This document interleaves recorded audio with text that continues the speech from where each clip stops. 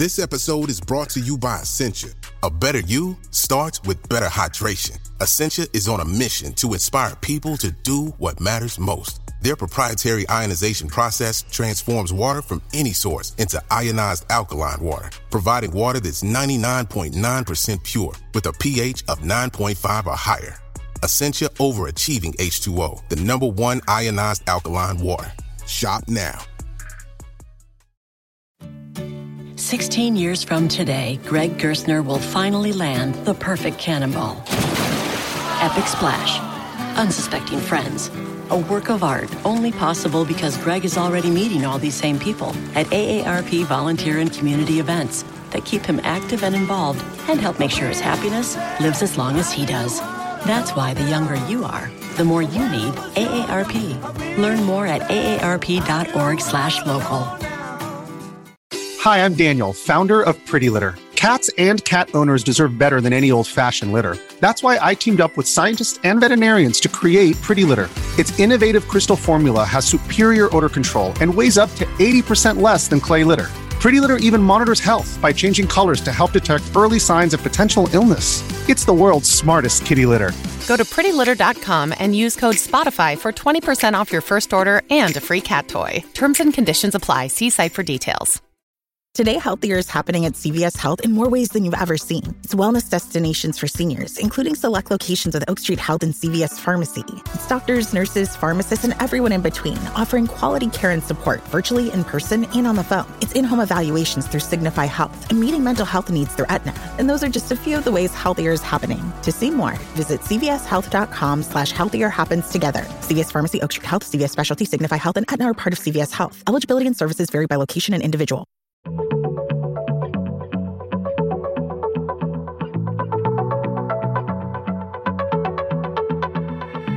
Hello and welcome to Star Diary, the podcast from the makers of BBC Sky at Night magazine.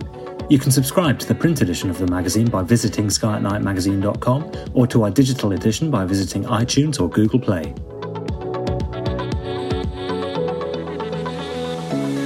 Greetings, listeners, and welcome to Star Diary, a weekly guide to the best things to see in the Northern Hemisphere's night sky. In this episode, we'll be covering the coming week from the 13th to the 19th of June. I'm Ezzy Pearson, the magazine's news editor, and I'm joined on the podcast today by reviews editor Paul Money. Hello, Paul. Hello there, Ezzy. We can have another look at what's going on in the night sky. There's always something, isn't there?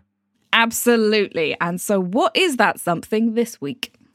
Well, we'll ignore the morning sky to a certain extent because we've still got the same old groupings of planets. We've got Jupiter, Saturn, Mars, we've got Venus, we've got Neptune, and even Vesta, the minor planet as well. So they're still there. So if you really like the morning sky, you can go and have a look at them if you want. We have covered them a lot in the podcast, so you can always go back to previous episodes, or you can always go to the website www.skyatnightmagazine.com, where we have many guides on how to see the planets if that is your thing and you are interested. Exactly. And there is loads there to entertain you for hours. So it certainly does me. So June the 13th to the 14th, we're talking about getting closer to full moon. Now, on the 13th, we mentioned last week, the end of last week, sort of on the 12th, Scorpius, and we actually had the moon quite close to Grapheus and Dishuba with Antares to their left. Well, the next morning, or next evening, I should say, 11 o'clock again, keep looking about 11 o'clock because the sky's a bit darker, so it's a bit better than earlier. You have the moon the other side of Antares this time, and this is the one where people will probably notice there's a bright star to the right of the moon. What's that star? And you'll say, that's Antares. That's on the 13th. And the moon will look nearly full. And it's a bit of an illusion because to the naked eye, sometimes a day or so either side of full, it can still look full to the naked eye. You need a telescope to really... Binoculars might give you a better hint sort of thing, but a telescope will clearly show you that it isn't quite full as such. So, yes, so on the 13th, it's to the left of Antares, which is the heart of Scorpius. Full moon technically occurs later that morning, about 11:30 the next morning. So it's quite close to full moon, so it will look almost full. But as it happens, that when we're actually on the 14th, when it is full moon itself, we will actually see the full moon the next night on the 14th, that evening. So when it rises, and by then it's actually moved into Sagittarius, which is one of those things. Now, the full moon is, as we've mentioned in past weeks, is pretty poor for crater relief because the light is straight down onto the surface. So you don't get the sharp shadows cast by the moon, or the sunlight shining on the moon at an angle. But it does give you the chance to see the rays, as we mentioned before, these wonderful rays, Chris. And there's loads of them again. There's lots of guides actually on our website to actually tell you how to find those rays and have a look at them. When you look at the seas, you mentioned sort of thing, you can actually see them. But the thing about this is lots of them. And the prominent ones I always think are the Tycho, Copernicus, Kepler, and Aristarchus. So well worth having a look at them. But there are others as well. But the 14th, the full moon on the 14th is also classed as a strawberry full moon. Now, the names of the moons is a bit of an oddity sort of thing. It's sort of like a more modern, recent thing that we started taking on a lot of these names. A lot of them are from the Americas. Yes. I think even some of them are actually associated with the American Indian sort of thing, the sort of names with that they the First take. Nation peoples of America, yeah. Exactly. So, so this is a strawberry full moon. So it won't look the colour of strawberry, although if you watch it when it's first rising, you've got the same effect that affects the sun when the sun's setting or rising and it's very red. You've got the atmospheric refraction taking place. So the moon can look reddish when it first rises. And again, if you've got a clear horizon and you can work out where the moon actually rises using planetarium software, you can watch for it. And it's quite an impressive thing to see it gradually change colour as it rises high and goes from this sort of like strawberry old colour to a sort of like an orangey colour and then to a pale yellow and then eventually back to a silvery moon. Oh dear, I'm going to sort of start seeing like Doris Day by the light of the silvery moon now. That shows my age, doesn't it, sort of thing. Yes, I remember that film. So it's also not just a full moon and this strawberry full moon, it's also occurring at perigee. In fact, perigee is only about just under 12 hours away from the point of full moon. So we call it, technically they're called perigee full moons. Or stitch, I can never pronounce stitchy. I'm not even going to try. They're incredibly complex. But the common name now has become into parlance. This is the idea of the super moon. It was done by an astrologer, Richard Knoll, if I remember right. And it's a bit of a bane between astronomers. The real diehards are, oh, you can't call it a supermoon. But if it gets the public looking at the moon, it's the popularization. That's what it is. So, yes, it's not an official title, but it will be a supermoon. And perigee is so close. It's even closer next month, so we can cover that next month as well. So I think the term that you were scrabbling for earlier is perigee syzygy. Syzygy. That's syzygy. Think of scissors. They are. Now I know how to do it. Scissors. I definitely think that Supermoon is a much more snappy title, and that's probably why it's a bit more popular with the public. But yes, it's. I always think it's good to any excuse to look up at the moon because it's just so accessible. You can always see it. Like you always said, if you can't see the moon, it's probably not a good day to be doing astronomy anyway. But as long as it's even vaguely clear, you'll be able to see the moon. And it's always a great opportunity to get out there and persuade people to start taking up the hobby, even if it's just, looking up at the night sky occasionally.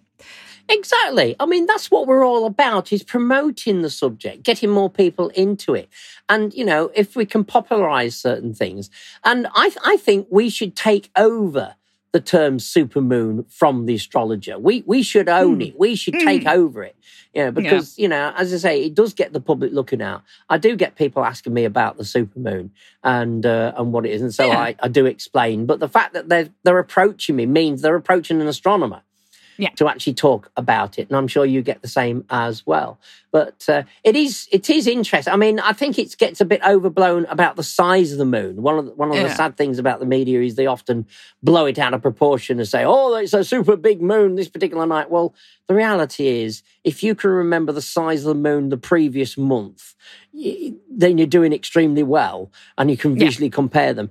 photography-wise you can do, of course. I mean, that's what amateurs do. I have seen some really brilliant photographs where they do composites showing the various full moons, and they've all been adjusted so that they're the same size, and you can see them getting bigger and smaller, and I think those are really good. So if you're an astrophotography person and fancy doing something a little bit different, maybe there's an idea for you. There's a project, isn't it? Sort of thing. You show the size of the moon.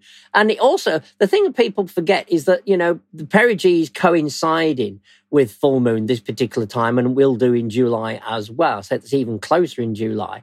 But the thing is, perigee, it does drift apart. So perigee can occur when it's first quarter, and it occur also when it's last quarter. So not obviously in the same, time frame, but, give it a few months and it'll be occurring when it's, say, last quarter. And so you could actually do the same project with the last quarter or the first quarter moon. In fact, with any time moon, you can work out when it occurs at perigee and then make a point of photographing it at perigee, regardless of what the phase is, and then building up this wonderful project, this picture of showing its size difference. But visually, it's very difficult to see the size difference, but photographically, it shows up extremely well. So there's loads of projects you can do. And again, you don't need necessarily to have, really dark skies for this. This is we're getting into the summer skies, aren't we? We aren't quite technically in summer, but it's light enough. I mean, there's so meteorologically, from the 1st of June, it's summer. So there we are. So, I always scream at the TV weatherman saying, no, wait until the 21st or the 22nd of June when we get the summer solstice. But no, I can sort of understand their idea. Anyway, we actually find that the moon, of course, has been moving through Sagittarius then. And then we find on the 18th and 19th, we have a bit of a surprise, because what's happening is that the planets do slowly, as the year progresses, rise earlier and earlier in the night. So by the time we get to the 18th and 19th, we're actually finding Saturn is rising around about midnight, which I always get excited about that sort of thing, because I know that means it's not going to be long before Saturn is in the evening sky. And of course, usually when you get in Saturn rising sort of thing, when the sun sets, that's opposition. So that's the time to really get excited. But I like the idea that once it gets rising around about midnight, it's not going to be long before it's rising in the evening sky. So it's easier to actually observe. And although it's 2 a.m. in the morning on the 18th, we have the moon either side of Saturn, and we often describe it either side of a planet. But this is now back into the morning sky. But as I say, Saturn will rise around about midnight-ish. Now, the moon, its orbit is below the ecliptic at the moment. So, of course, the moon is lower. So you'll have to wait a bit longer for the moon to actually rise. But it is now waning towards noon. So the phase is decreasing in size. Saturn forms a shallow triangle with Delta and Gamma Capricorni in the early mornings of the 18th and 19th. And on the 18th, the waning moon joins them. Now, on the 18th, it lies just above Zeta Capricorni. Above. Now, again, it's not an exciting star, but it is close. And if you use binoculars, you will not mistake it. You will see there is a star below the moon, and this is Zeta Capricorni. And so you've got this grouping on the 18th sort of thing with the moon with Zeta, and then you've got Delta and Gamma Capricorni, and then Saturn. And of course, if you put a telescope on Saturn, you'll be amazed at the rings. I mean, a lot of people's first views, surely. I always think it should be mandatory. The first view through a telescope should be at Saturn, because it just blows you away. I mean, seeing the rings, I had an 8 or 9-year-old at a public event I ran some years ago, whereby Saturn was very low and it was rising, but the telescope was almost horizontal. So you can see it just above the horizon. But there was Saturn. So he looked through the telescope, looked at Saturn, and then cheekily turned around and says, "Oh, it's a slide at the end of the telescope." So I said, "Take another look." And he looked through the eyepiece and I banged the telescope. Well, of course, the view wobbled. Now, if it was a slide, it wouldn't do that, so it would stay fixed. But it wobbled all over the place. And cool. In them days, it was cool. But he was just absolutely blown away the fact that you could see the rings. Because, you think, it's something you can see only in a telescope and photographs. But visually seeing it for himself, it just blew him away. It's definitely that one. The other one for me was the first time I saw the moons of Jupiter. And the first time I saw all 4 Galilean moons of Jupiter. That kind of idea that we can see not just planets, but the moons going around them, just kind of like Because I am fully aware of just how far away those things are. So it's kind of like, it blew my mind a little bit. And you're following the footsteps of Galileo. I mean, exactly. And to me, it's the link we sometimes have with the past when we following the footsteps. I mean, of course, Galileo looked at Saturn and he saw it's described as appendages. He didn't say ears. He said appendages, sort of thing, to Saturn. So we've always assumed he meant ears as such. But they do definitely look like ears. Oh, if you haven't got a good enough telescope to fully sort of resolve the rings, they look like ears. They're blobs either side, aren't they? Depending on what time of year you'll watch, or time of the cycle, because the rings of Saturn do tilt up and down. So sometimes it's just a line, and at other times you can sort of see it quite a good angle to it. So it does actually depend, how eerie they look. Which was another proof that planets were inclined like the Earth is inclined, that Saturn has a tilt very similar to the Earth, a little bit higher. I think it's about 29 degrees, if I remember, of Saturn. So we get quite a grandstand view of the rings. But as I say, I've seen the ring plane crossings, and it's really, really eerie to look at Saturn and go, where's the rings? Who's nicked the rings? Because they were so thin. Only the best amateur astronomers with the best instruments were able to see that thin line of the rings. That was quite something. Damien Peach was one of them. Absolutely amazing that he took a picture like that. But definitely, of course, look up those pictures if you can. Yes, definitely. They're absolutely amazing what he did. He did an entire cycle through the full season, a year of Saturn, which is, again, 29 years for Saturn. It's the orbital path around the sun. So that was quite an achievement, I have to say. I mean, I'm not good at a telescope and not a good enough planetary imager to really do that. But, I try my best. But that was on the 18th. And on the 19th, the moon is the other side. So I always love it when it swaps sides sort of thing, But then Saturn is to the upper right of the actual moon itself. So, again, it shows the clockwork motion that we mentioned about the moon going past the planets. But that's in the morning sky. And, of course, if you really want to leave it, so give it another hour, and Jupiter, Mars, Neptune and Vesta. And eventually, just before the real bright, always be careful. Don't observe when the sun's rising. Just be very careful about that. Always be careful with the sun. Always be careful. But you should catch, actually, Venus as well. So there's plenty going on, but I just thought it was nice that technically Saturn is getting close to rising in the evening sky. We're getting close to that. So, but to get it best, it's better to let it higher in the sky. So it's over in the southeast at 2 a.m. in the morning. So well worth having a look at that. And we mustn't forget, this is the season for the noctilucent clouds, these night shining clouds. So again, keep a lookout roughly from the northeast to the northwest, just in case sort of thing. It's over in the northwest in the evening and drifts through north and then appears in the north east in the morning sky. But to have a look, you never know, you might see them.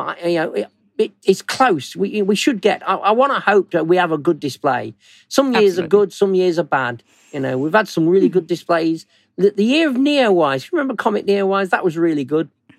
And I mean, I didn't have a good horizon to get the noctilucent clouds and Neowise, which was a great shame. So I was quite jealous of all the fantastic pictures, but that was quite something to get the shimmering bluey silver view of the noctilucent clouds and this comet hung in them as well. But keep a lookout. We won't have a comet, but we will have, hopefully, some displays. Keep a lookout towards the north. And there you are, is it? That's another week done. Thank you very much for telling us all about that, Paul. It's a pleasure, and see you for next week. If you want to find out even more spectacular sights that will be gracing the night sky throughout the month, be sure to pick up a copy of BBC Sky at Night magazine, where we have a 16-page pull-out sky guide with a full overview of everything worth looking up for. Whether you like to look at the moon, the planets, or the deep sky, whether you use binoculars, telescopes, or neither, our sky guide has got you covered, with the detailed star charts to help you track your way across the night sky. From all of us here at BBC Sky at Night magazine, goodbye. Thank you for listening to this episode of the Star Diary podcast from the makers of BBC Sky at Night magazine. For more of our podcasts, visit our website at skyatnightmagazine.com or head to Acast, iTunes or Spotify.